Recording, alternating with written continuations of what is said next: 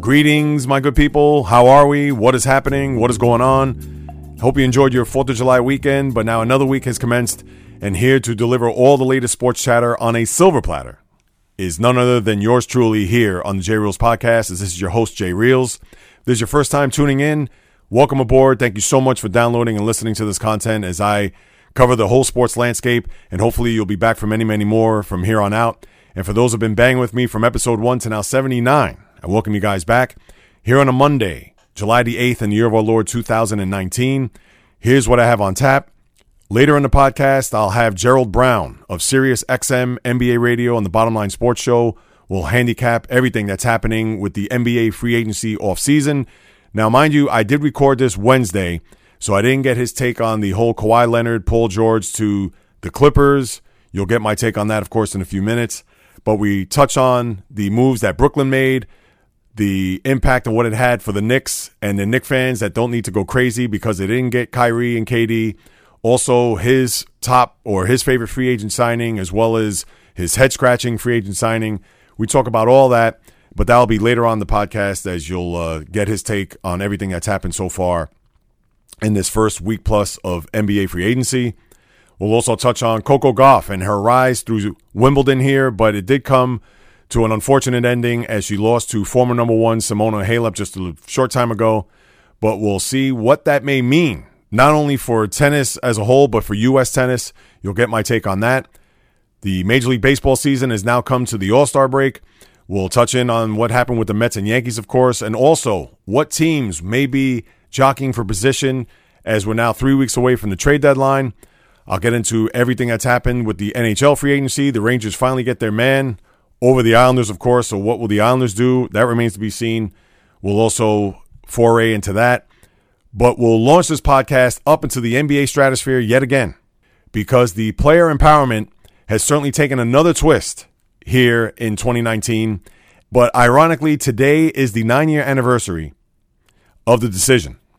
LeBron James, Boys and Girls Club, somewhere in Connecticut, taking his talents to South Beach. We could hearken all the way back then to when that was broadcast on ESPN, Jim Gray, and the uproar and everything that transpired after that as pretty much the advent of the player empowerment movement. When you fast forward 8 years later, when Rich Paul, Clutch Sports, and Anthony Davis, when they came out and said Anthony Davis wants to go to a contender, we understand he has a year and a half left on his contract, but we want to dictate where he's going to go, and we're putting this statement out there. Me included, I wasn't in uproar, but I certainly disagreed with that tact. I thought it was going to backfire. It almost did, considering with the Lakers looking to make that trade during the season or right around the All-Star break of last year. But as we well know, that trade certainly was consummated, and we know the players and the parts and the draft picks and everything that had taken place at that time to where AD is now a member of the Los Angeles Lakers.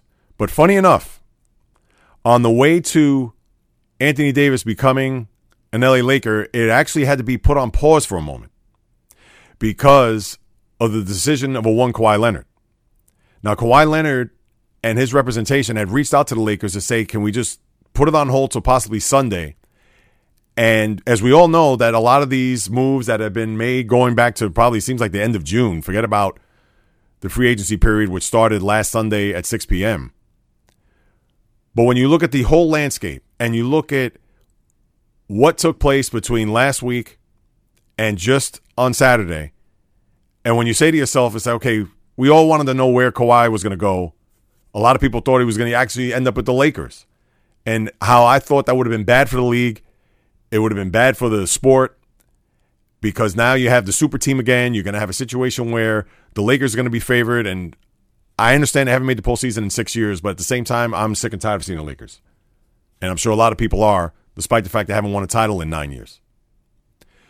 But now with Kawhi Leonard putting pause to the Lakers situation of announcing or officially announcing the Anthony Davis deal, what he had, and also Jerry West, the vice president of player operations for the Los Angeles Clippers, had up his sleeve was another ace. And that ace was in Oklahoma City, where the Clippers pulled off a blockbuster deal by sending 1 million draft picks, a treasure chest. I mean, when you really look at this, and I understand this is a move that's built for today and for the next 4 years, but when you look at the amount of draft choices that were sent to LA, whether it's the 2022, 2024, 2026 first round picks that are unprotected. You have the 2021. Let me see if I got to make sure I got this straight. The 2021 pick is unprotected. The 2023 pick is protected. And then they could swap 23 and 25, where the odd number years, unprotected in 21, protected in 23, and you could swap 23 and 25. And then OKC will also get their 22, 24, and 26 first round picks, which I'm sure as of right now they're unprotected because that's not for another 3 years. What that did to the whole player empowerment, as I like to say, it just took it to another level. Because there was no way that Kawhi Leonard was going to go to LA if Paul George wasn't going to escort him on the way from Toronto through OKC. And if that trade wasn't consummated, did that mean Kawhi Leonard was going to sign with the Lakers?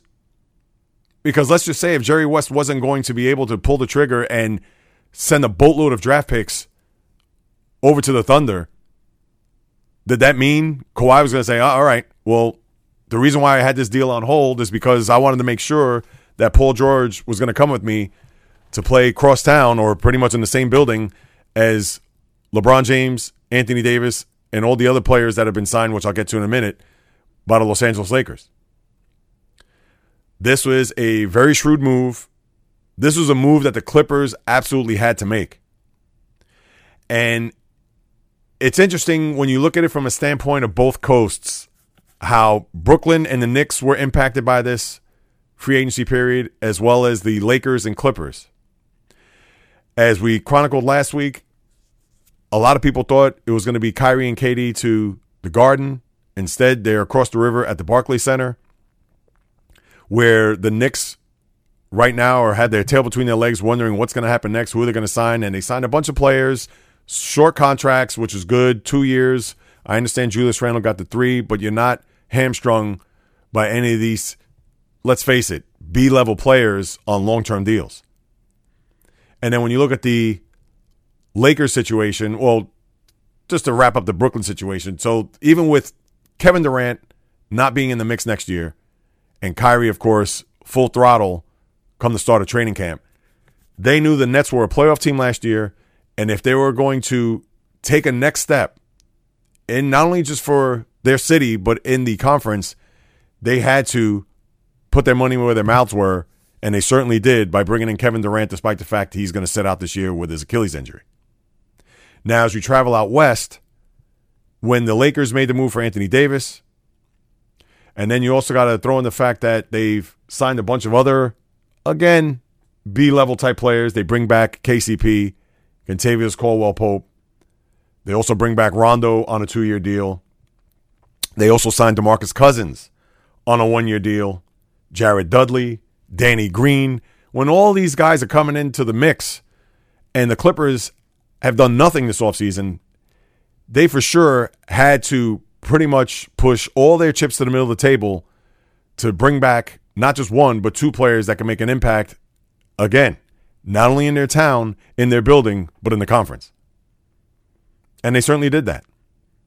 Is it risky? Absolutely. They've pretty much mortgaged their whole future for these 2 players. Now, granted, one is coming off an NBA title and a player that right now, for argument's sake, could be looked at or viewed at as one of the best players in the NBA, if not the best. And with Paul George as his sidekick, he's a guy that's come all the way back from that leg injury, certainly played on an MVP level for the first 2/3 of the season last year before the shoulder acted up, and unfortunately, although went down swinging in the first round of the postseason, which certainly did not push them to where they expected to go, considering the record and considering what they did throughout the regular season in the Western Conference. And when you look at having both of those players, now they're two different players despite the fact that they play the same position. Now, we know Leonard could be more of a guy who could be a point forward, same as Paul George for that matter. But you would think they're going to put either a combination of Paul George at the 2 with Kawhi Leonard at the 3. They may even put Kawhi at times at power forward while they're going to put Paul George as a small forward as a number 3. And I never liked players who pretty much could play the same position. That's why I always thought that if Carmelo was going to play with LeBron, why was that ever going to be possible considering they both play the same position? Now, I understand they both have different skill sets and they're polar opposites, let's face it. But to me, if you're going to bring two small forwards on the same team who are pretty much alpha males, it's going to be, I would think, a difficult transition to try to mesh their talents into the lineup, which is similar to having like Twin Towers, two big men. Like, how did that work out in NBA history? When you had, let's say, Hakeem Olajuwon and Ralph Sampson.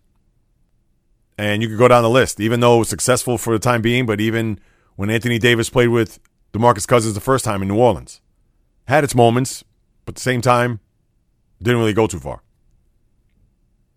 So this deal not only adds another wrinkle to having players on the chessboard move around and pretty much dictate where they want to go, but you kind of wonder what is going to be the next level, because there are levels to this.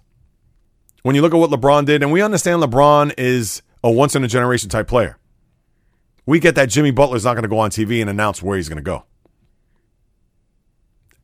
As well as you have a guy like Anthony Davis, who a year and a half left on his contract, and his representation says, yeah, we want to be traded to a contender because we feel like we could dictate where he could go.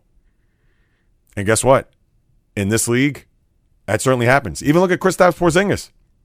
Here's a guy who's shown flashes, but has done absolutely zero in this league. And what did he do? He pretty much forced his way out of New York. And New York was right for trading him to get the assets that they got back. And they don't have to deal with the headache anymore, not only just with him and his attitude, but his brother, who represents him, who seems to be more of a royal pain in the rear than Kristaps himself. And then now you have a situation where you have a free agent, and he tells the team, I want this guy on this team, meaning you have to trade for Paul George. And we all know he signed that max contract before last year. So they had to make sure that all the money was right, whatever draft picks needed to be moved. And also in the process, let's not forget, Shai Gilgeous-Alexander and Danilo Gallinari also were in part of this deal going to Oklahoma City, as well as the draft picks. So when you looked at the Anthony Davis deal and you looked at Lonzo Ball, Brandon Ingram, Josh Hart, this pick, that pick, the fourth pick overall, forget about it. Your head was spinning. So imagine what this deal did. This deal reverberated throughout the league because of the complexity of not only signing Kawhi Leonard, but having to trade for Paul George and what they had to give up in the process for this to all happen on the same day that the Lakers had to announce or finally introduce Anthony Davis. And to me, what's next? A player's going to have 3 years left on his deal and he's going to dictate where he goes? Well, wait a minute. There is a player that's maybe 4 years. And he now is part of an Oklahoma City rebuild that I'm sure he does not want to participate and be a part of, and that would be a one Russell Westbrook.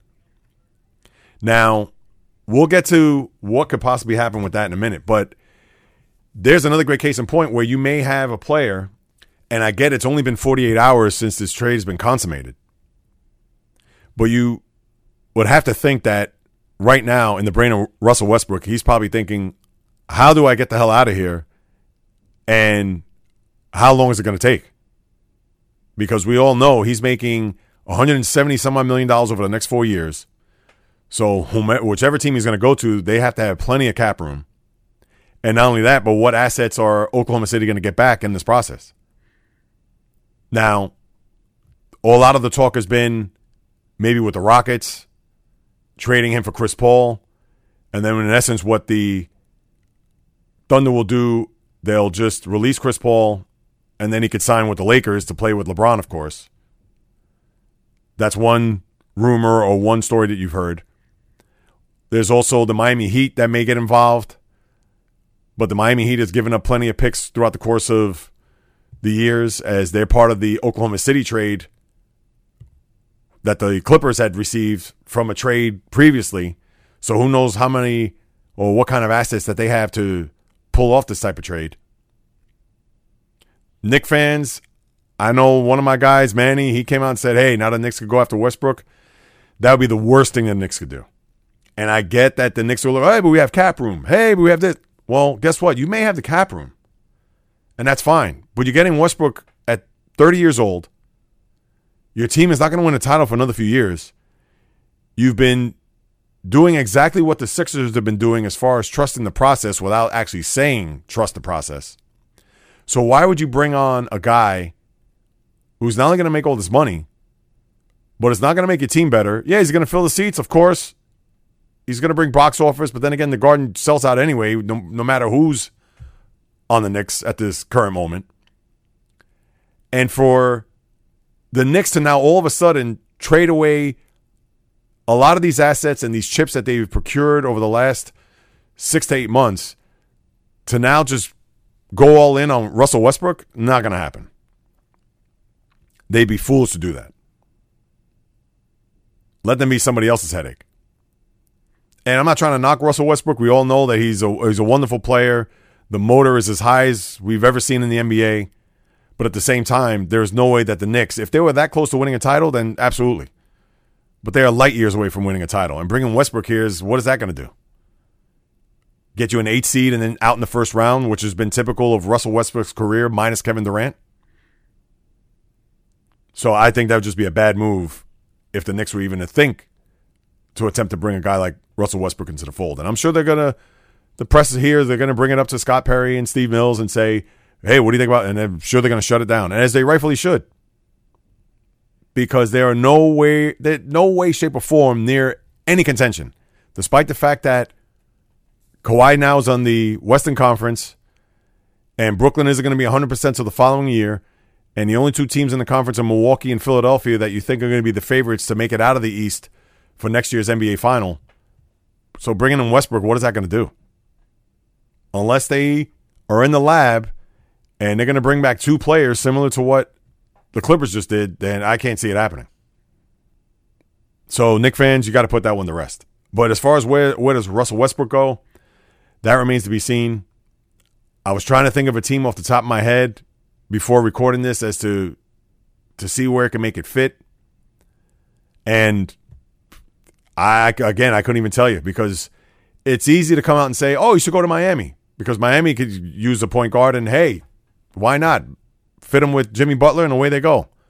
We got to understand, what do they have as far as cap room? What do they have as far as assets to give up? Because that's going to be another trade where you're going to be, despite the fact you're going to be paying $38 million a year on average, but you're going to give up a ton in the process. And are the Heat that much closer to winning a title with Russell Westbrook on the team? I don't think so. So that's what you have there as far as Kawhi, the state of the league now, which thank goodness that he's not a Laker, because going into this year, you have parity in the league. Well, at least parity in the sense where it's not going to be 2 or 3 teams that are going to win the title this year. I mentioned 2 in the East. Milwaukee and Philadelphia are going to be the favorites. I'm not even going to include Boston or even Brooklyn as of yet. Out West, we know Golden State is on hard times right now, not only losing Kevin Durant, but also Klay Thompson, as we all know. He's going to be on the shelf for most of the year. Although they bring in D'Angelo Russell, but how much of an impact he's going to make early on as far as blending in with his teammates and moving into a new building, etc. You figure, obviously, the Lakers are going to be good. The Clippers are going to be good. Utah, they've certainly quietly built a good team here this offseason, and they feel like they're just a step or 2 away. What is Denver going to do? They did re-sign Jamal Murray to a big deal, but they still need a couple more pieces. I've actually thought about him maybe even going to Denver. Now that I think about it, Russell Westbrook going there, because he probably has as good a shot to win a title there than he would, whether it be in Houston, Miami, or whatever other team you want to throw him on. Denver would be a good fit. Whether or not he wants to play there, who knows? But Denver has young players. Hey, if you want to flip Murray, I understand he just signed, 5 years for $170 million? These sign and trades, they could certainly happen. But again, we'll see how this whole Russell Westbrook thing shakes down, because it's going to be intriguing to see, again, with this theme of the player empowerment and their movement and what they pretty much can do, despite the fact that you have a big contract here with Westbrook. But I think that Sam Presti and company, they're going to do whatever it takes to try to get him out of here before the start of the season, because the stock is at an all-time high. But you also got to wonder whether or not the player himself, Westbrook, may say, I want to go here. You're not going to trade me to Toronto. You're not going to trade me to a team I don't want to go to just so you could stockpile draft picks. I want to go here because I want to win. I'm 30 years old. I'm sure he feels like he's one of the top 5 players in the league. We understand he's a top 5 talent, but I'm sure he's going to dictate where he wants to go. And with all that money coming to him, it's going to be fascinating to see where he ends up. So we'll certainly continue to keep our finger on the pulse with that situation. As far as other NBA moves, I know I mentioned Cousins with the 1 year and Rondo coming back. The Lakers making all those small deals. Even JaVale McGee comes back. The Danny Green 2 for $30. I get it's only 2 years, but $30 million for Danny Green? Whew. Man, that's a lot of money. Shock there. So the Lakers certainly fortified their team. Other moves, I know, talking about Utah, Jeff Green and Emmanuel Mudiay signed 1-year deals. Green is a guy that bounced around. When his head is on straight, and I don't want to make it sound like that he's a head case, because he's not, but there are days when Jeff Green plays good, he plays very good. Evidenced by that Game 7 Eastern Conference Finals when he was a member of the Cavaliers against the Celtics last year. But then there's other games where more often than not he just disappears. And Mudiay, of course, we haven't seen him blossom into his full potential when he came out of playing in that Europe League the year he was drafted. So who knows if he could kind of reset, get his footing, and see if he can make an impact there up in Utah. Now, Golden State, of course, they re-signed Klay Thompson even with the ACL injury, which is to no surprise. They also bring in Willie Cauley-Stein from the Sacramento Kings, as well as Kevon Looney as they re-signed. As a matter of fact, 3 years for $15 million, $5 million a year. I thought that was one of the biggest steals of the NBA free agent off-season period so far, because Looney was a guy that we understand he's not a scorer. He's more of a glue guy, defense, toughness, rebounding. But you would think he would have gotten a little bit more than just the hometown discount that he got. And good for him, because I'm sure he wanted to be part of that fabric. He wanted to be part of that team, knowing that he's a pretty much valuable member of when you have a team that has Steph Curry, Klay Thompson, and even Draymond Green, which we know what type of presence he has on that team. Looney is another good guy to have there, who's also young, who will probably fill in the void for Andre Iguodala, who is now gone, as we all know, been traded to Memphis. So good signing there by the Golden State Warriors. And I just got to throw this in the mix with Joe Lacob and company. I get that you want to, I don't want to say appease, that's a strong word, but you want to honor Kevin Durant as he walks out the door. And we understand that he was an important cog in your machine over the last 3 years. But on the day after, not even 24 hours after he commits to sign with the Brooklyn Nets, do you have to come out and say that he's no longer, or no other player is going to ever wear number 35 forever? He was there 3 years. And I understand you're going to get the people in Toronto wanting to retire Kawhi's number, but that's a totally different story, and I'll get to that in a second.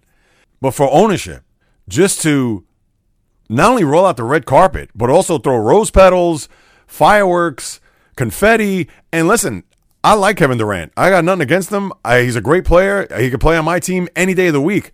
But geez, just to, again, the ink's not even dry in the contract. And you're going to retire his number? I just thought it was a bit too much. I understand people would say, well, Jay Reels, who are you to say that? But come on, 3 years? I mean, that's like, you want to already retire somebody in Yankee land. You know, they retire numbers left and right. So somebody who's been there for 3 years, all of a sudden they're going to retire the number. I mean, give me a break. And that's how I feel in this case. Now, as far as Kawhi is concerned, to me, that's a little bit different. He won them a title. He had the biggest shot in the franchise's history in that Game 7 against Philadelphia. So you want to put that statue out there and retire his number, then it'd be unprecedented. But guess what? For an organization that never came close to winning a title, let alone sniffing in NBA Finals, and for them to finally get it this year, even though he's out the door and with the Clippers, then by all means, feel free to do it. Knock yourself out. I don't have a problem with that. But for Durant, despite the fact 2 titles, 2 Finals MVPs, and was putting up epic numbers this postseason before he got hurt, for them to just say no one's ever going to wear that number again, come on. You let it sit for more than 20 minutes? But anyway. So as far as any other NBA free agent notes, I think got some minor signings. Isaiah Thomas, former Celtics, and also Laker, bounced around Cleveland, Denver. He signed a 1-year deal with Washington. And it's a shame. You kind of wonder where.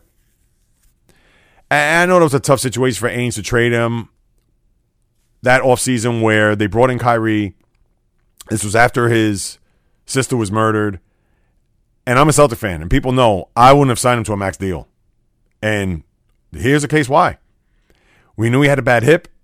We know he's a small guy. He's not big in stature. If the Celtics would have signed him, let's just say, and he was, remember, he was a year away from free agency, so he wouldn't have gotten a supermax despite the fact he was second team All-NBA that year at the end of the 2016-2017 year. But if they signed him to a long-term, let's say, whatever, $140 million deal, they would still have 3 more years left in this deal with the injury history. It would have been an awful contract. So I understand no loyalty. I understand that the front offices of these organizations, they do whatever they please, and that's why the players feel like they have the right to have all this empowerment to move on and to try to broker deals in the middle of contracts or before their contracts expire, et cetera, et cetera. I get all that.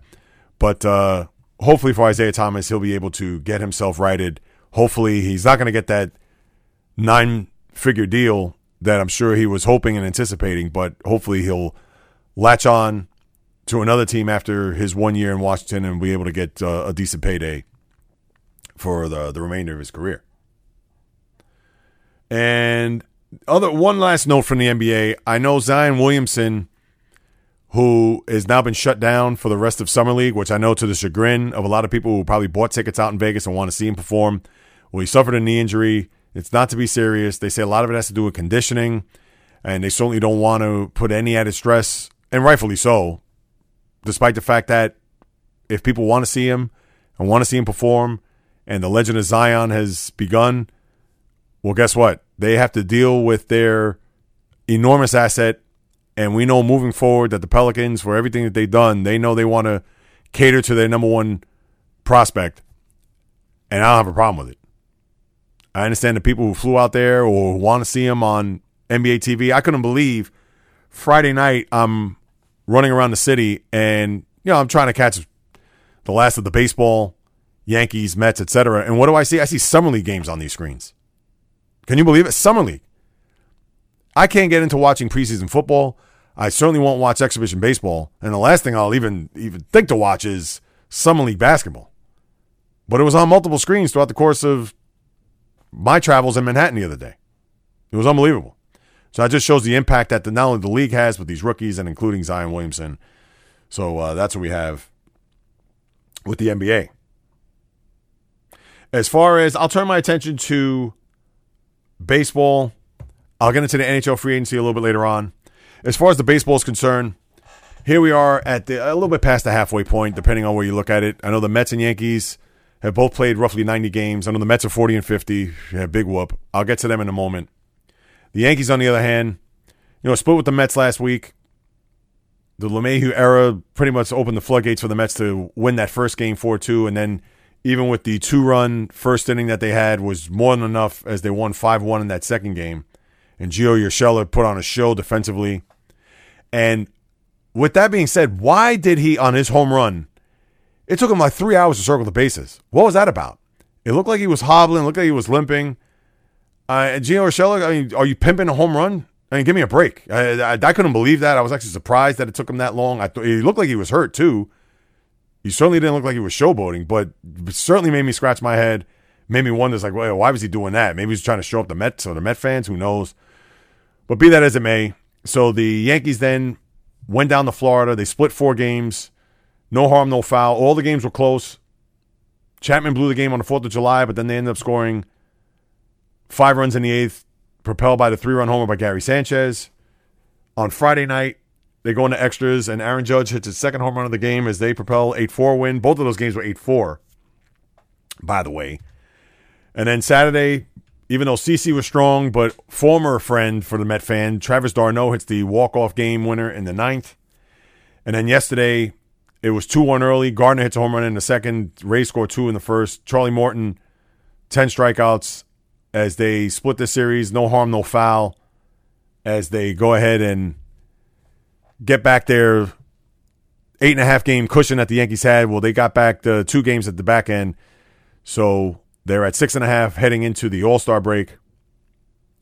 And if you're the Yankees right now, as I said last week, and I'm going to say between now and the end of the month, the starting pitcher is what you're looking at, is what you're eyeing. Who's it going to be? Is it going to be Madison Bumgarner? Remains to be seen. Is it going to be more of a B or C level type, whether that means Zach Wheeler, or you could take him off my hands right now, please. Or who knows? But the fascinating thing is that the Yankees, as much as they need a starting pitcher, the crazy thing is that there's a lot of teams that are still in the mix, especially in the National League, that are still in the mix for a playoff spot. And the AL too, if you're going to look at the Texas Rangers of the world, even Oakland for that matter. But if you're thinking about plucking a pitcher off of, let's say, a Pirate staff or even the Reds, and Sonny Gray is now an all-star, can you imagine that? Now, mind you, I think he's filling in for somebody else. Somebody backed out, so Sonny Gray has been slotted as a pitcher, as a reserve for the NL squad. But you wonder whether or not, if the Yankees will be able to get their man. We know they have a tremendous amount of assets that they could trade to get that person, whomever it may be. It's not going to be Max Scherzer because now Washington is in the playoff mix in the National League, and we'll get to them in a minute.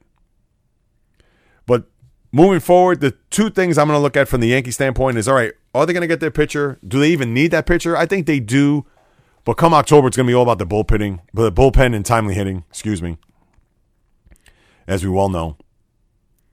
And then for the rest of this season, how it's going to play out for the Yankees, considering all the injuries that they've endured, everything that's happened. They have a 6.5 game cushion. They do actually play Tampa for 4, I believe, coming out of the break. They start with Toronto, and then Tampa comes in for 4, and then Colorado.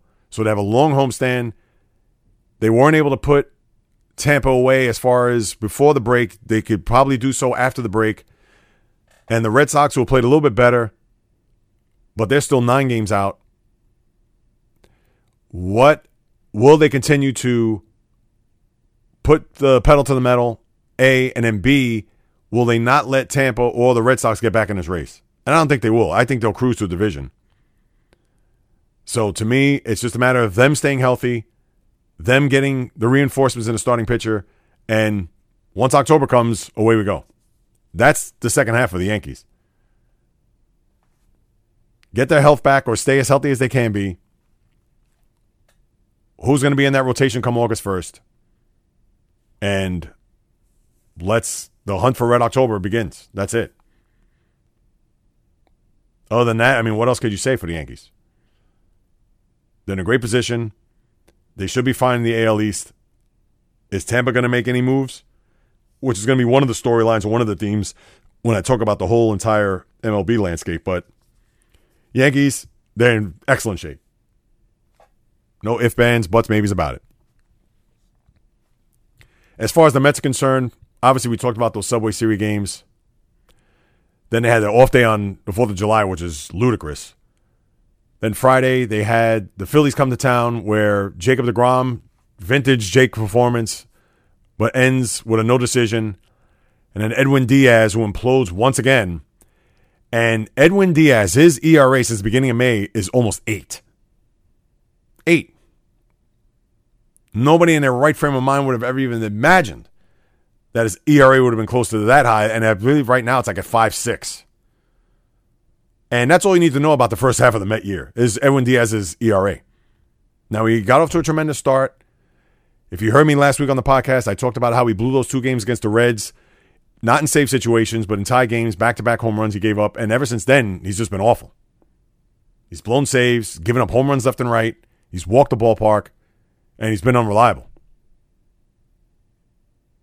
And then, funny enough, that night, they had a situation where they actually could have taken the lead in a game, or they could have actually won the game early on in the 7th inning. They had a challenge where Mickey used earlier in the game, but the umpires couldn't overrule it, considering that once you get from the 8th inning on, then you could have the umpires challenge where they'll go ahead and look at it, where Hoskins was out at the plate, but they called him safe, which ended up tying the game while Jake was in the game at that time. And then they tied the game, and in the 9th inning, they scored 5 runs. Not that it would have mattered because it would have been 2-1, and then Diaz would have still imploded as he did. But then after the game, as the New York Post reported, Brodie Van Wagenen was so upset by that loss and upset that they weren't able to, I guess, pull it off with Jacob deGrom that he threw a chair, berated. Maybe that's a little bit too strong, but certainly had some harsh words to say toward his manager and said, go do your effing press conference after his tirade. And all I have to say to that is, Brodie, you're the one that brought in Edwin Diaz. That's your guy. That's your hallmark trade this offseason. How's it worked out? Don't be mad at Mickey Callaway, and we could talk about all of his shortcomings and transgressions from here to the cows come home. But at the same time, that was your trade. That was your deal. 9th inning, game is tied. He comes in. Not only that, he implodes, he gives us the lead, but then he brings in Familia and he adds more gasoline to the fire and tacks on 2 more runs.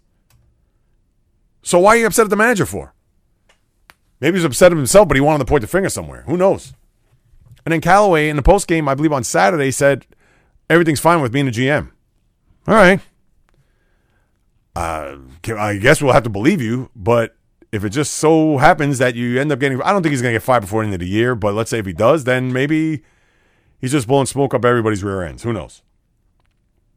And speaking of the game Saturday, in which the Mets won and Callaway showed a pulse, because the story of that game was Todd Frazier getting hit by Jake Arrieta. Both benches were warned. Frazier wasn't too happy. In the postgame, Arrieta said, I'll put a dent in his skull, which, Arrieta's a tough guy. Let's face it. And then later on, he actually hits Ahmed Rosario. Doesn't get thrown out of the game. Remember, there was a warning. And it didn't look intentional, although it was inside. But then Mickey gets tossed, and rightfully so. He had to at that point. But the real story of this game is Noah Syndergaard again. And I have to bring him up because I don't know what happened with him over the course of the last year plus, but this is not the same pitcher. Forget about him throwing 100 miles an hour. We get all that. And he hasn't even topped 100. He's been more like 98, 99, and that's fine. But what has happened to his stuff? What has happened to his dominance? This is a guy that people feared when he got into the batter's box because he threw 100 and he had the wicked slider and the off-speed stuff to change, the curve, everything. Now he's 6 innings, 89 pitches. Well, I don't understand. And I understand early in the year he came out with, the baseballs, they feel like ice cubes, whatever. Okay, well, now it's 100 degrees. It's summer. What's the excuse?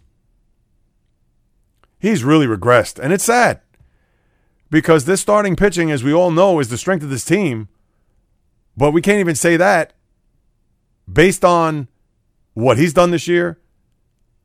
Now, DeGrom is riding the ship, so you got to give it up for him. That's fine. Zach Wheeler's another guy you could get out of town. He's been wildly inconsistent. Jason Vargas, give him credit. He actually hung in there against the Yankees after giving up those 2 runs, and he's a guy that I would certainly pawn off if you can right now. If you heard me on the podcast last week, you definitely got to hear what I have to say about that. And the 3 guys and here's moving forward. Here are my storylines for the Mets. And I know I'm going to sound like a broken record. Alonso and McNeil to be healthy the rest of this year. And hopefully Alonso doesn't pull a ribcage tonight at the home run derby because that would just be, I don't even want to know. As he's about to break not only the National League home run rookie record, but also the Met all-time regular season in-season rookie record or record period. Forget about rookie. He already broke that with Darryl Strawberry. And then he's going to try to see if he could tackle on the 52 home runs hit by Aaron Judge 2 years ago for the all-time rookie record. So you got Alonzo McNeil to look for the rest of this year. That's number one. Number two, I would trade Wheeler, Vargas, and Frazier right off the bat before the break. Before the deadline. Those are three guys that could go right now. That's not to say everybody else is untouchable. Of course not. In the right deal, if you're going to make a particular trade, but we all know these are trades that are just reinforcements for other teams. You're not going to make any blockbuster trade to bring in a guy at this stage of the game. No, that's not happening. But if there are three guys that have any value right now, and Wheeler to me doesn't even have that much value, but I guess because you're renting him, that's why I mentioned the Yankees earlier. Who knows? Maybe he'll pitch in the Bronx. It'll never happen. They won't make that trade. But my point is that maybe you catch lightning in a bottle for the next 2.5 months, and away you go. And Vargas could be a good 3 or 4 starter. Hey, maybe, who knows? The Twins, Texas, the Rangers. Remains to be seen. And that's all you have for the rest of this year. And, of course, when is Mickey, if he does get fired, it may not be till the end of the season, but who knows? If the team continues to sink and fall fast, there are chances that the manager could go before October 1st. And that's what you got with the Mets. As far as baseball is concerned, the Nationals have certainly made a run at this thing. It's amazing. I'd have to go back to check what their low point was, but they were almost 10 games under 500. And now they've certainly righted the ship. Scherzer, who has been probably and arguably the MVP of the National League. I know you're going to say Christian Yelich. I know you're going to say Cody Bellinger, but man, Scherzer has just been on a roll. And they are now 5 over in second place as they leapfrog the Phillies in the NL East. So you wonder if they're going to make any reinforcements to a bullpen that's just as bad as the Mets, if you could even fathom that. But obviously they pitched a lot better over the course of the last 6 weeks. The Dodgers, again, are the class of baseball. The Central is just, please, you might as well put Chicago, Milwaukee, and St. Louis, their names in a hat, and whichever one pulls up, and you can say, all right, I got St. Louis, they can win the division. Think about this. That division, which had 2 teams make it into the playoffs last year, the Brewers winning 96 games and the Cubs winning 95. And they're both separated by a half game. Cubs 47-43, Milwaukee 47-44. And guess what? They are separated by 3 games in that division. So the Reds, although they're 4.5 back, but they're actually 3 in a loss to the Cubs. That's why the Reds, they may want to make a run at this thing. Chances are they may not. But if they're smart, hey, why not? Make a move. As far as the American League is concerned, you wonder if Minnesota is going to make a move. Minnesota's kind of hit the skids here, as Cleveland is now just 5 in a loss. Remember, there were as many as, off the top of my head, there were as many as 11.5 games back. And now they're 5.5 and 5 in a loss. So you wonder if the Twins are now starting to, I'm not going to say run out of gas here. It's way too early, but they're starting to lose a little steam. And Cleveland, if they could get their pitching in order and certainly get their team righted, they could certainly make a run at this. It's not out of the realm of possibility. We know the A's have played well as well as the Texas Rangers. Can they make a move here? Will Tampa do something? Will the Red Sox do something to get a closer? To me, all those things are going to be what's going to be intriguing here the second half of the year. Obviously, you're not going to worry about the dregs. Unless you want to say, hey, it's Baltimore, they're not going to push the 62 Mets for any stretch of the imagination. But at the same time, do you think that they are going to win 55 games? And this is a team that I think lost 110 last year. So that's what you got. It's going to be a very intriguing next 3 weeks with this trade deadline. It's also going to be fascinating to see what's going to happen with these teams that are in contention. From the small markets in particular, are they going to make a move? Are they going to try to see if they can fortify their team to go up against the big dogs, whether the Yankees, whether it's the Astros, or even the Red Sox? And the Red Sox are on the outside looking in. as far as the wild card is concerned. So we'll be sure to keep our eye on it because baseball is full throttle right now because the NBA will start to die down a little bit, cool off as far as their news is concerned. I know the NFL will start to ratchet up in a couple of weeks, but it's all baseball right here. And as far as the All-Star game is concerned, I could care less. I may watch 2 seconds of it only because there's going to be nothing else on to watch. And the home run derby, I just hope Alonso doesn't get hurt. Do I want him to win? I could care less. I'm sorry. If he wins, great. But I just hope that he doesn't get winded and then hits four home runs the rest of the second half and we find out that he had a shoulder injury or a rib cage or whatever because of a stupid home run derby. So that's my take on that. Let's see. Any other baseball news and notes before I move on? Baseball. No, that pretty much does it. Oh, no. How could I forget this? The tragedy of Tyler Skaggs. I mean, and it was still unbeknownst as to what happened. Who knows if what the autopsy will reveal. But that was just, when you hear about that, in season, 27 years old, survived by his wife. You just find him dead in his hotel room. That is just, oh, man, it's as bad as it gets. And the Angels, sadly, they're familiar with this because 10 years prior, they had the Nick Adenhart situation when he was killed in a tragic car accident. Drunk driver sped right through, and 2 other people in the car with him perished. Awful. And then here it is. It bites him in the rear end again with another pitcher, left-hander Tyler Skaggs, dead at the age of 27, and just still looking for answers. Still don't know what happened for him to get to that point, and just a sad state of news there. And our hearts, thoughts, prayers still go out to the Skaggs family, condolences, etc. And just, again, a story that you certainly can't wrap your head around, even if you tried. So that's what you have there with the baseball. Turn our attention to the NHL real quick. The NHL free agent frenzy, unlike the NBA, of course, but still you had a lot of moves that were made. And the Islanders, although they re-signed Anders Lee, 7 for $49, they were able to get a goalie with Robin Lehner going to Chicago, which that was tough. And supposedly that the Islanders had a deal on the table, a 2-year deal. But for whatever the reason, Chicago swooped in with the 1-year deal and pretty much gave him an answer right away. And once the 2-year deal went up, Robin already made a commitment, although he didn't sign on the dotted line, but said, hey, I'm going to go to Chicago. So who knows what the truth is there. But they did get Semyon Varlamov, who was a guy that would backstopped Braden Holtby for many years in Washington. We'll see what he could do as far as playing out in the Island is concerned. They also re-signed Thomas Kuhnhackl. The Rangers got their man, which was a little bit of a tug-of-war between the Rangers and the Islanders, and the Rangers were offering more money, but he wanted to be an Islander, and that's Artemi Panarin, or Panarin. I don't even know how to pronounce the guy's name. I know I butchered it last week, so forgive me to the hockey fan that's out there. So he's now the highest-paid winger in the league. I believe 7 years, $82 million. And he's a guy, 27 years old, was probably the top prize winger out in the market. And the Rangers usually get these type of guys. Going back to the days of Pavel Bure, Rick Nash, Martin St. Louis. I mean, go down the line. Now, St. Louis, I believe, was a deadline deal, but still, they always get these type of guys. Now, what does it mean as far as championships are concerned? No, they haven't, of course, been, raised the cup in 25 years, but still, they always seem to get these guys, and the Islanders lose out. Now, what are the Islanders going to do? They definitely need another winger here. They need another scorer, as you saw what happened in these playoffs. We get Barzal. You get Jordan Eberle to a certain extent.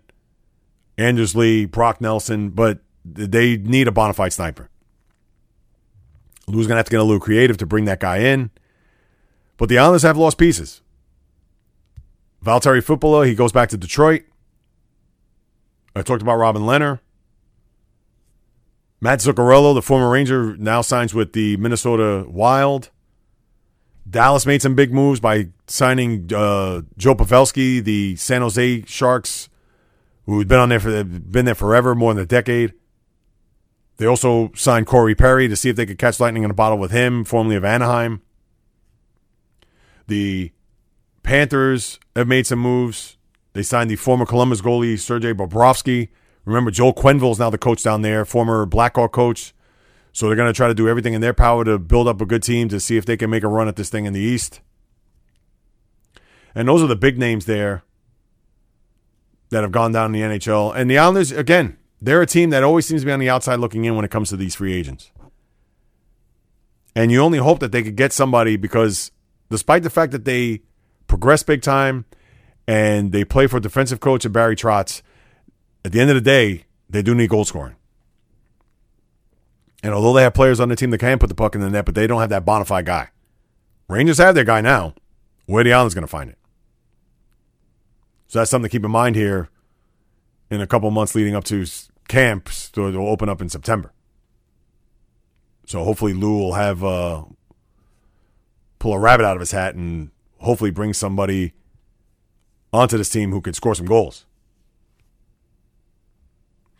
All right, and also now with Wimbledon, let me get to Coco Gauff, who was the story of this tournament. She beat Venus on day one, 15 years old, the youngest player to win a match at a major event since Jennifer Capriati. Remember her? J-Cap back in the day, 1991. So when she beat Venus, and Venus is pushing 40, I don't want to say it was a passing of the torch to some degree because we all know Venus, certainly her best days are behind her. But with Coco Gauff coming into the mix, 15 years old, based out of Florida, a lot of people were thinking, well, who's this girl? So then now she ends up winning her second round match and then a third round match. And then today she went up against Simona Halep, who was a former number one ranked woman overall, but she lost in straight sets today, 6-3, 6-2. I believe everybody was supporting her. I believe she was also nursing a little bit of an injury from what I read from some of the reports, but she was able to go back in. Actually had to take some sort of cortisone shot from what I read on one of the blogs here. But she gave it her all. It's a great ride. And I will say this.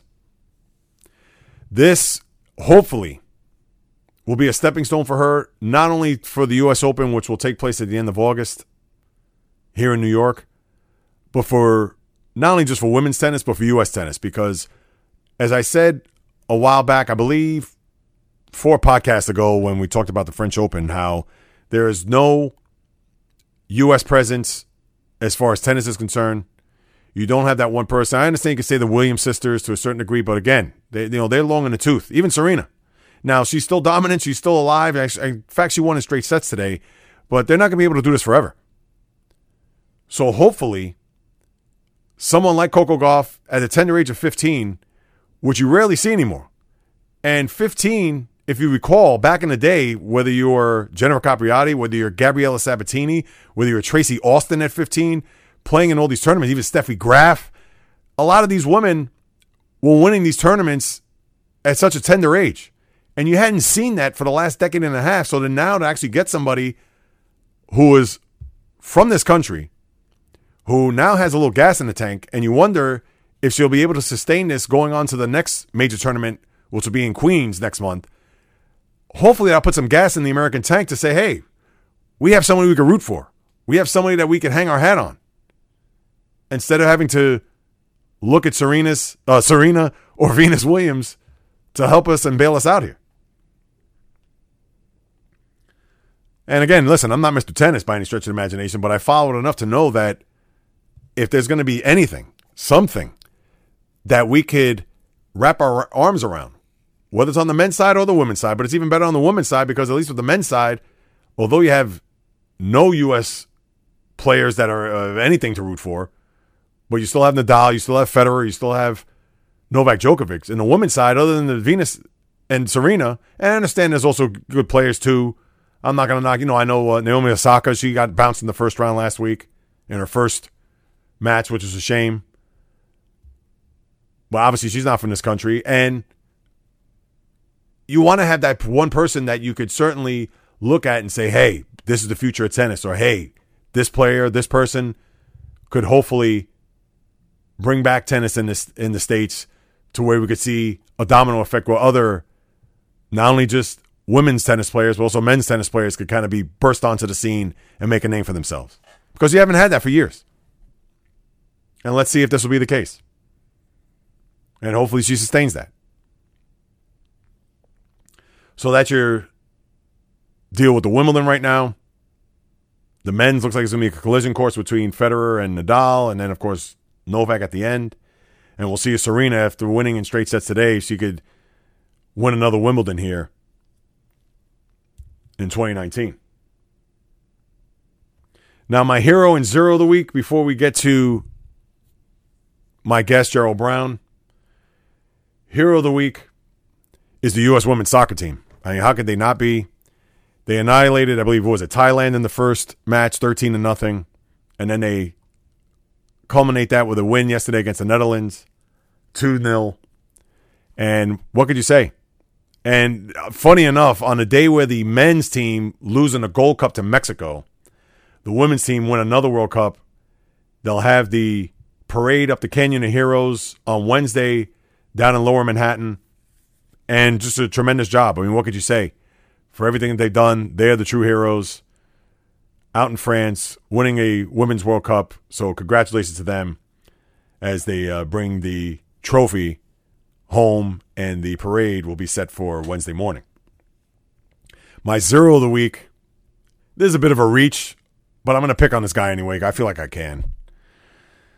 For those who follow, and I'm sure there's like two people out there that may even think about following this, but the whole Major League eating, and we saw what happened there at Coney Island on Thursday, Joey Chestnut, yeah, we know the whole deal, the hot dogs, etc. But to the chairman, George Shea, he's my zero of the week, because this guy, I understand the filmmaker who did The Good, the Bad, and the Hungry. I don't know if you watched it, the 30 for 30 last week, but he comes off as a major snake. And here's Takeru Kobayashi, a guy who, let's face it, built the Nathan's Hot Dog Eating Contest. We understand it's been a part of the American culture, the scene for many years, but he put that sucker on the map. And listen, I don't know Takeru Kobayashi. I'm not part of his camp. I'm not a shill for him, but I do look at what he had accomplished, and the guy was just a machine. But with that being said, but George Shea, this guy comes off as just a snake in the grass. And how he treated Kobayashi, and even to a certain extent how Chestnut treated him, was reprehensible. So now, and nobody would know who George Shea is if they fell on him. I understand that. But because I didn't really have anybody else to pick as a zero this week, I'm picking on this guy, because here he is trying to put all these rules and regulations and pretty much block Kobayashi from doing other sanctioned events that weren't a part of the Major League Eating umbrella. It was just a disgrace. I mean, this guy has put this contest on his back and carried it, and all of a sudden you want to treat this guy as if he's chopped liver? That's a disgrace on your part. And I understand that's probably a bad pick for my zero of the week, but if you watch the documentary, I'm sure it's streaming somewhere. Take a look at it, and you'll see what I'm saying. So I'll probably come back with a better zero of the week, but boy, that guy was just, please. He should know better. He'd sell his own mother out, I think, just for the money or for a contest or for whatever it may be. So there you go. That's my zero of the week. All right, so now let's transition to the guest. Again, my guy, Gerald Brown, Sirius XM NBA Radio, the Bottom Line Sports Show. Here in a couple of minutes, he's going to chime in on his thoughts of the NBA offseason. Now, mind you, two things. One, this was recorded, again, the day before the 4th of July, so I didn't get his take on Kawhi Leonard, so I'm actually going to edit that out, because it doesn't make any sense as to where he's going to go, because he already has a destination, and we already chronicled that and broke it down earlier in the podcast. That's number one. But number two, I had some technical difficulty because he was traveling. There are a couple of spots where, being on a cell phone, there were a couple of pockets where he was cutting in and out. And unfortunately, in my very first question, the first 10 to 15 seconds were just muddled. And just to preface it, my question to start off was going back to the decision of 2010 and even 2016 with Kevin Durant. Did he find this offseason that much more intriguing, that much more interesting and fascinating than those previous two, which obviously were well ballyhooed, well chronicled, well talked about? So I feel, me personally, that this one was ranks up there. So that was my first question. So it's just going to go right into the answer of that question. So enjoy my conversation with Gerald Brown, and we'll be back on the other side of that to close out.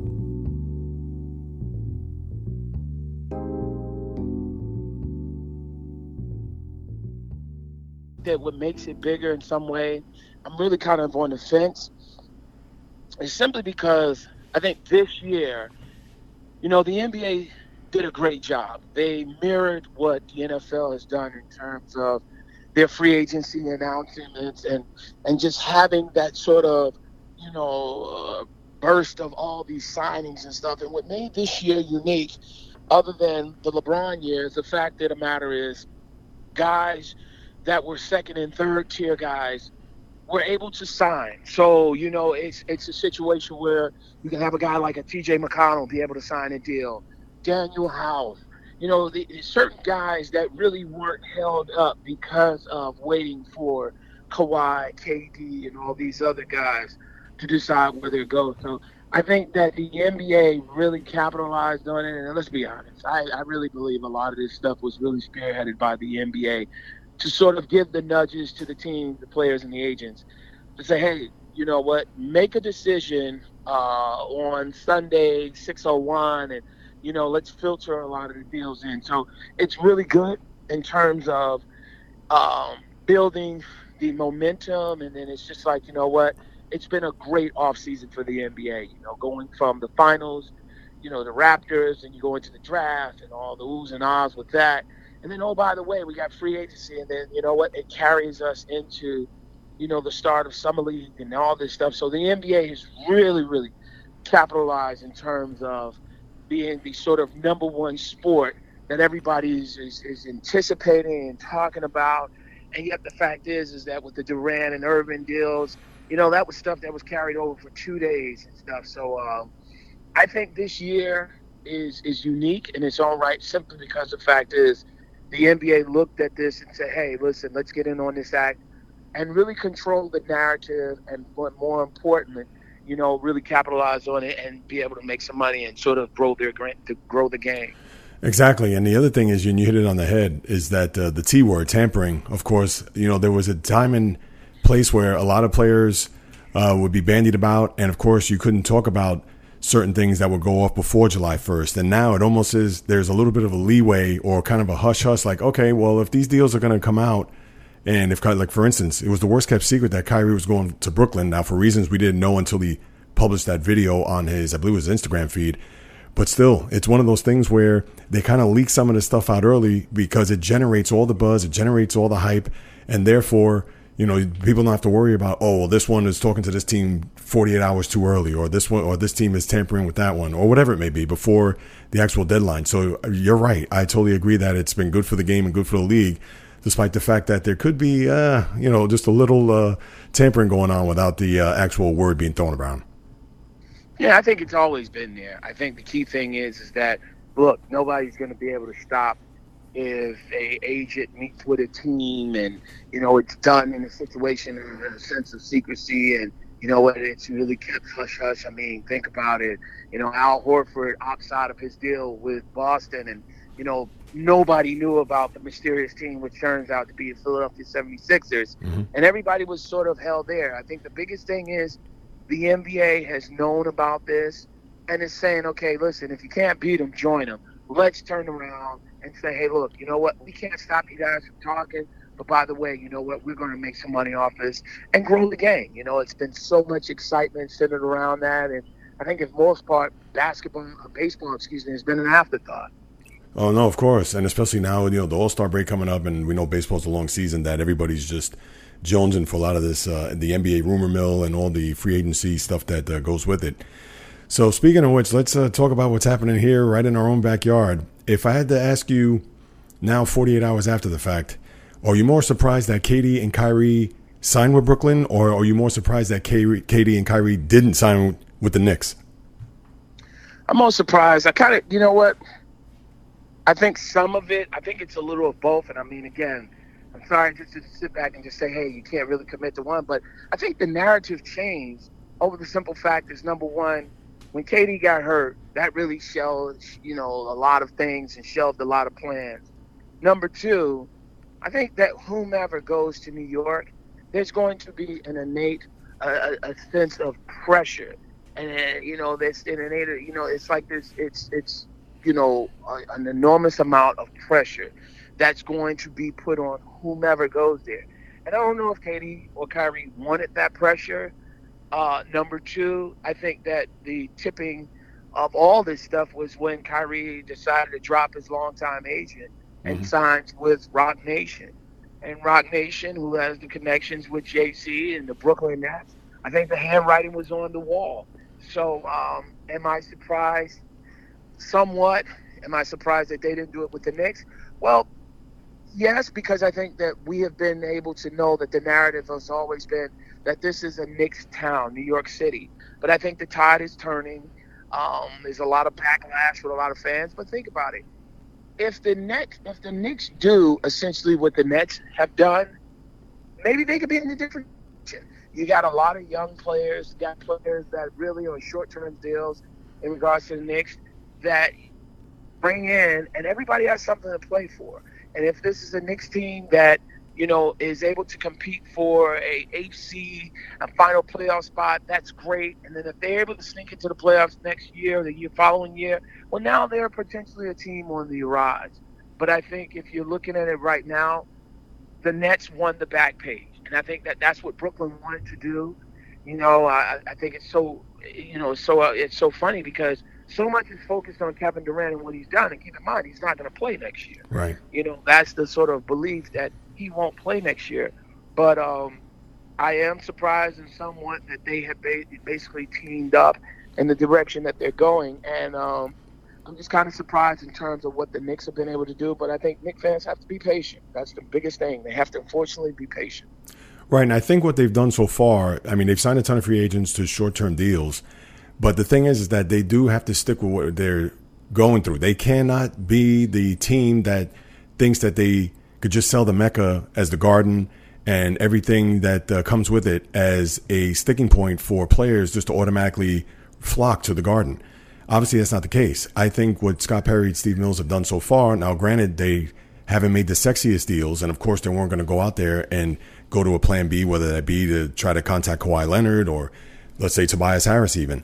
They felt as if, well, if we get these guys on short-term deals to the point where we're not going to be hamstrung like they were the past, 20 years pretty much, yes. Or 18 years after Patrick Ewing. So you would think that they're doing it the right way, although the Knicks fan, I'm sure, is frustrated. And I know the Knicks fan is looking across the river and saying, geez, what could have been? But at the same time, just like you said, I agree with you. As long as they stay the course, be patient, hopefully to get another top pick. I know, hey, could they push for an 8 seed? We still have to wait and see how the rest of this offseason unfolds. But at the same time, I agree with you. As far as them just staying the course and just trying to continue to pile assets and continue to try to develop these young players, that's what they need to do in order for them to sustain some long-term success.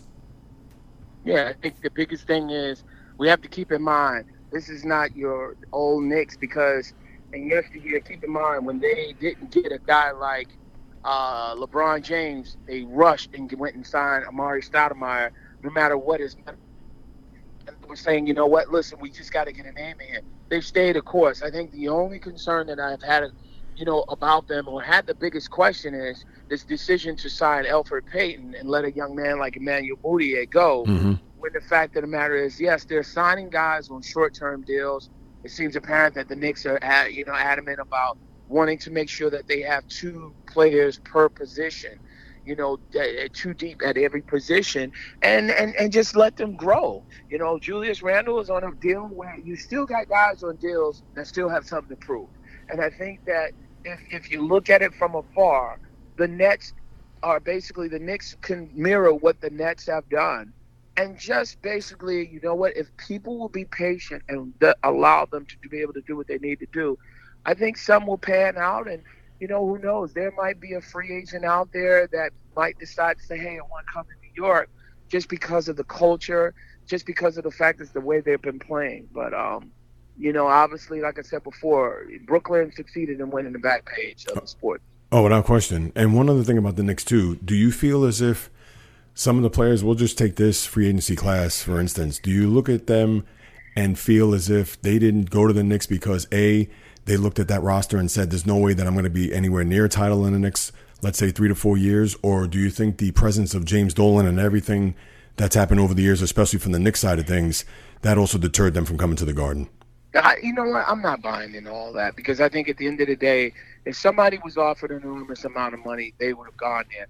I just think the fact of the matter is, Jason, to win and play in New York, first of all, to play in New York and to try to win in New York, there's an enormous amount of pressure. And unfortunately, I don't think that there's a lot of players that are willing to accept that responsibility. Like the biggest thing that I think has been the thing that's really has left me with a question mark is you look at a guy like Jimmy Butler. Now, Jimmy Butler has basically said, hey, he wants to compete for a championship. The whole usual suspect line in terms of seeing guys wanting to go on to bigger and better things. But the main thing is they want to compete for a championship. He decides to leave. First of all, he gets traded out of Chicago because they weren't going to offer him the max. He goes to Minnesota and really runs roughshod with that young franchise. Goes to Philadelphia, plays enormously well. He's set up to get $190 million for 5 years. But yet he wants to go, and I'm sorry, there's a car coming by. That's all right. He decides to go to Miami for 4 years, $141 million or whatever it is.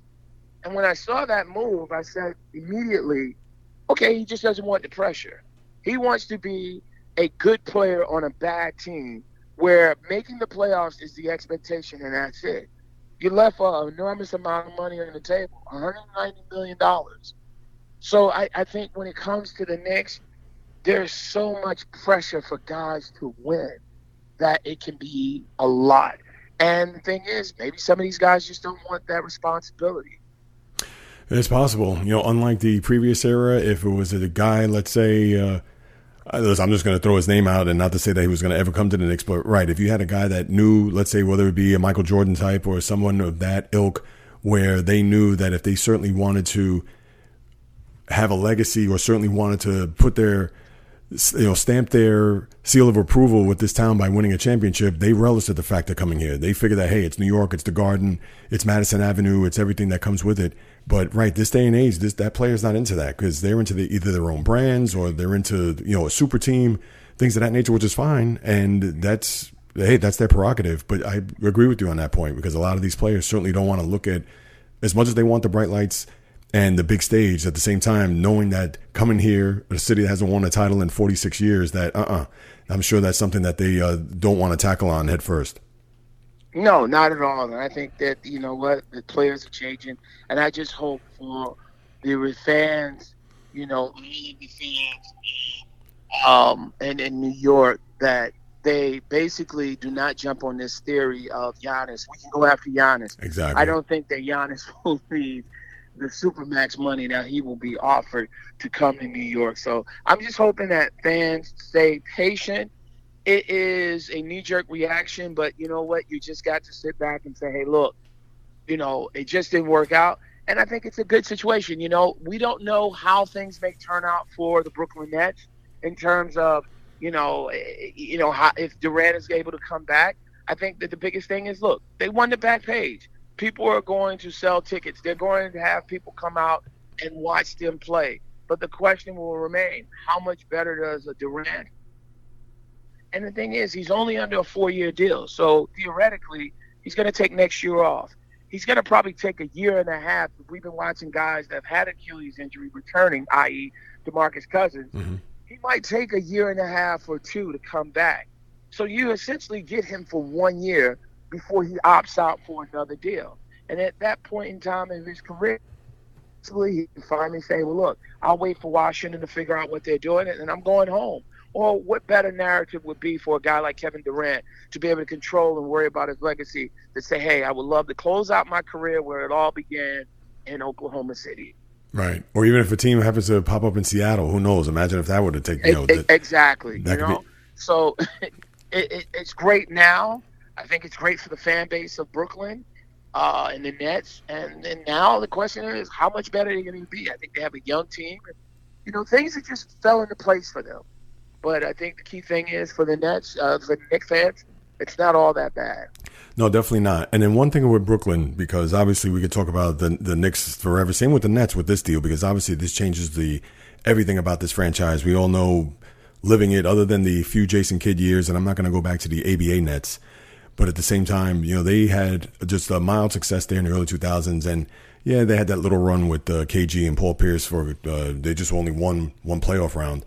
But now that they have these two guys in the fold, really the one guy, Kyrie, and then, of course, when KD comes in. But my thing is that Kyrie now has to be on his best behavior here. Everything that happened in Boston, and we certainly don't need to rehash everything that transpired there, but you would think that he's going to be the leader of this team minus Durant until he comes back into the fold. My thing is he's coming into a situation that's similar to Boston. A lot of young guys.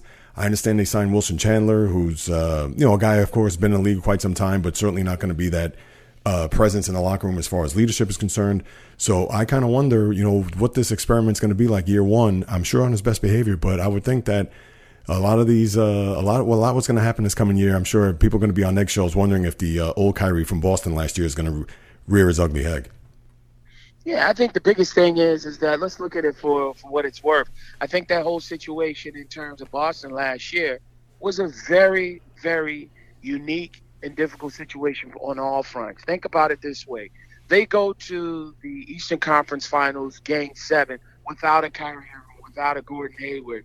And you have the emerging players of Jason Tatum and Jaylen Brown really, really step up and really take the bull by the horns, if you will, and really make this push.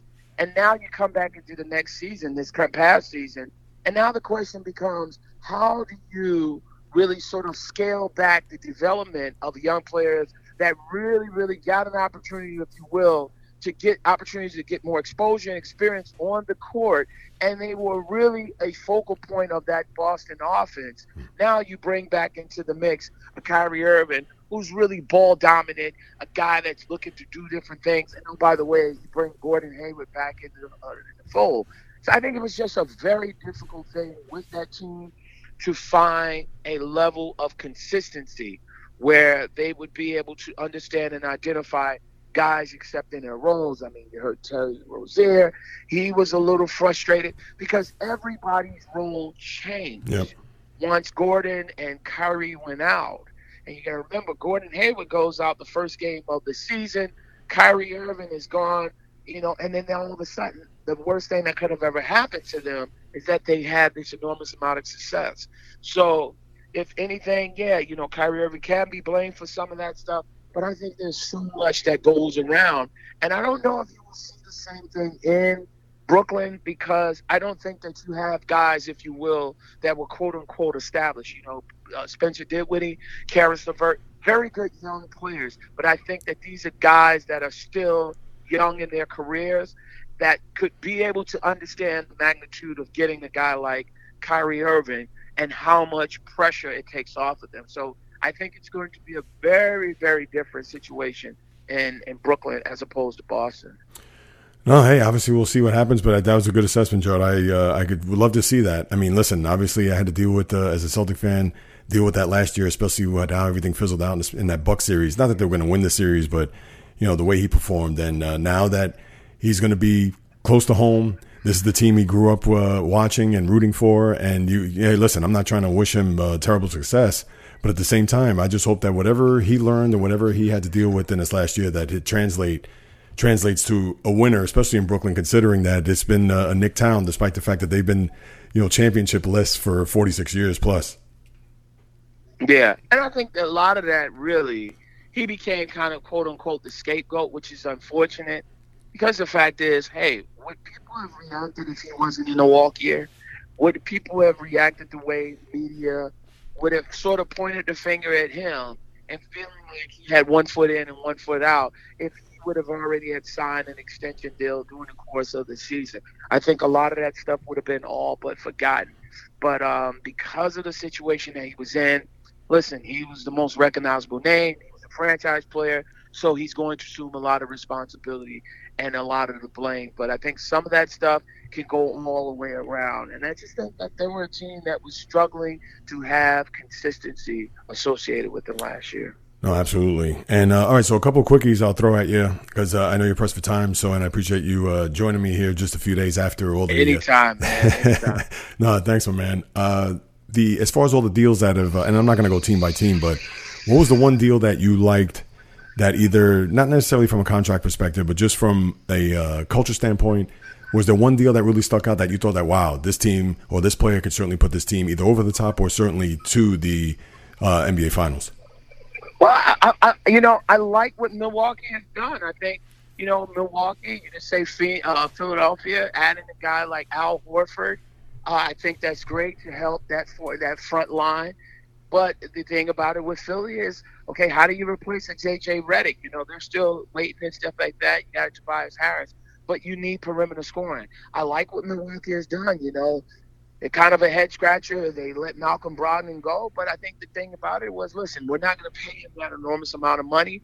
You got a lot of value in a guy like George Hill. You re-sign Brook Lopez. You bring in his brother Robin to fortify that bench. You know what you didn't get from the trade when you had Pau Gasol in the mix. And then you also bring in a guy like Wesley Matthews, who played basketball at Marquette University. So, you know, a guy that's on a one-year deal that's got something to play for, and you re-sign Chris Middleton. So the pieces are there.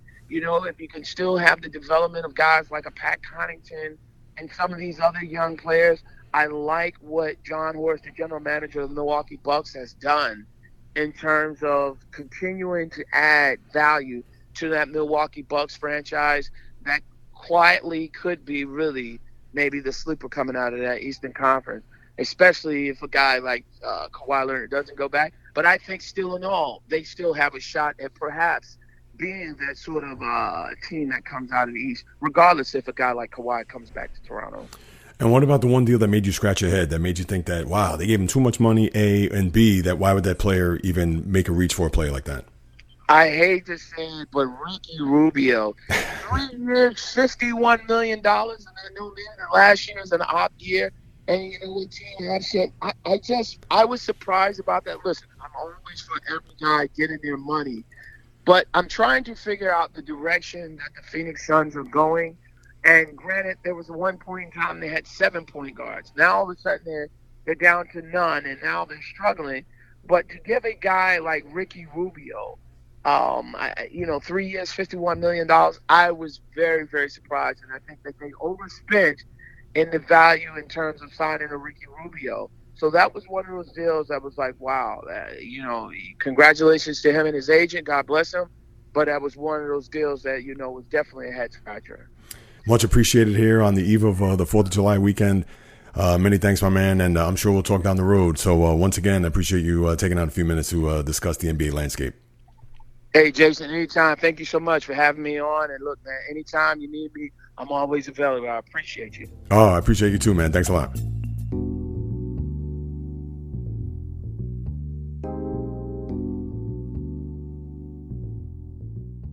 All right, I want to thank Gerald Brown, Sirius XM NBA Radio, the Bottom Line Sports Show, for joining me. He's always a good spot.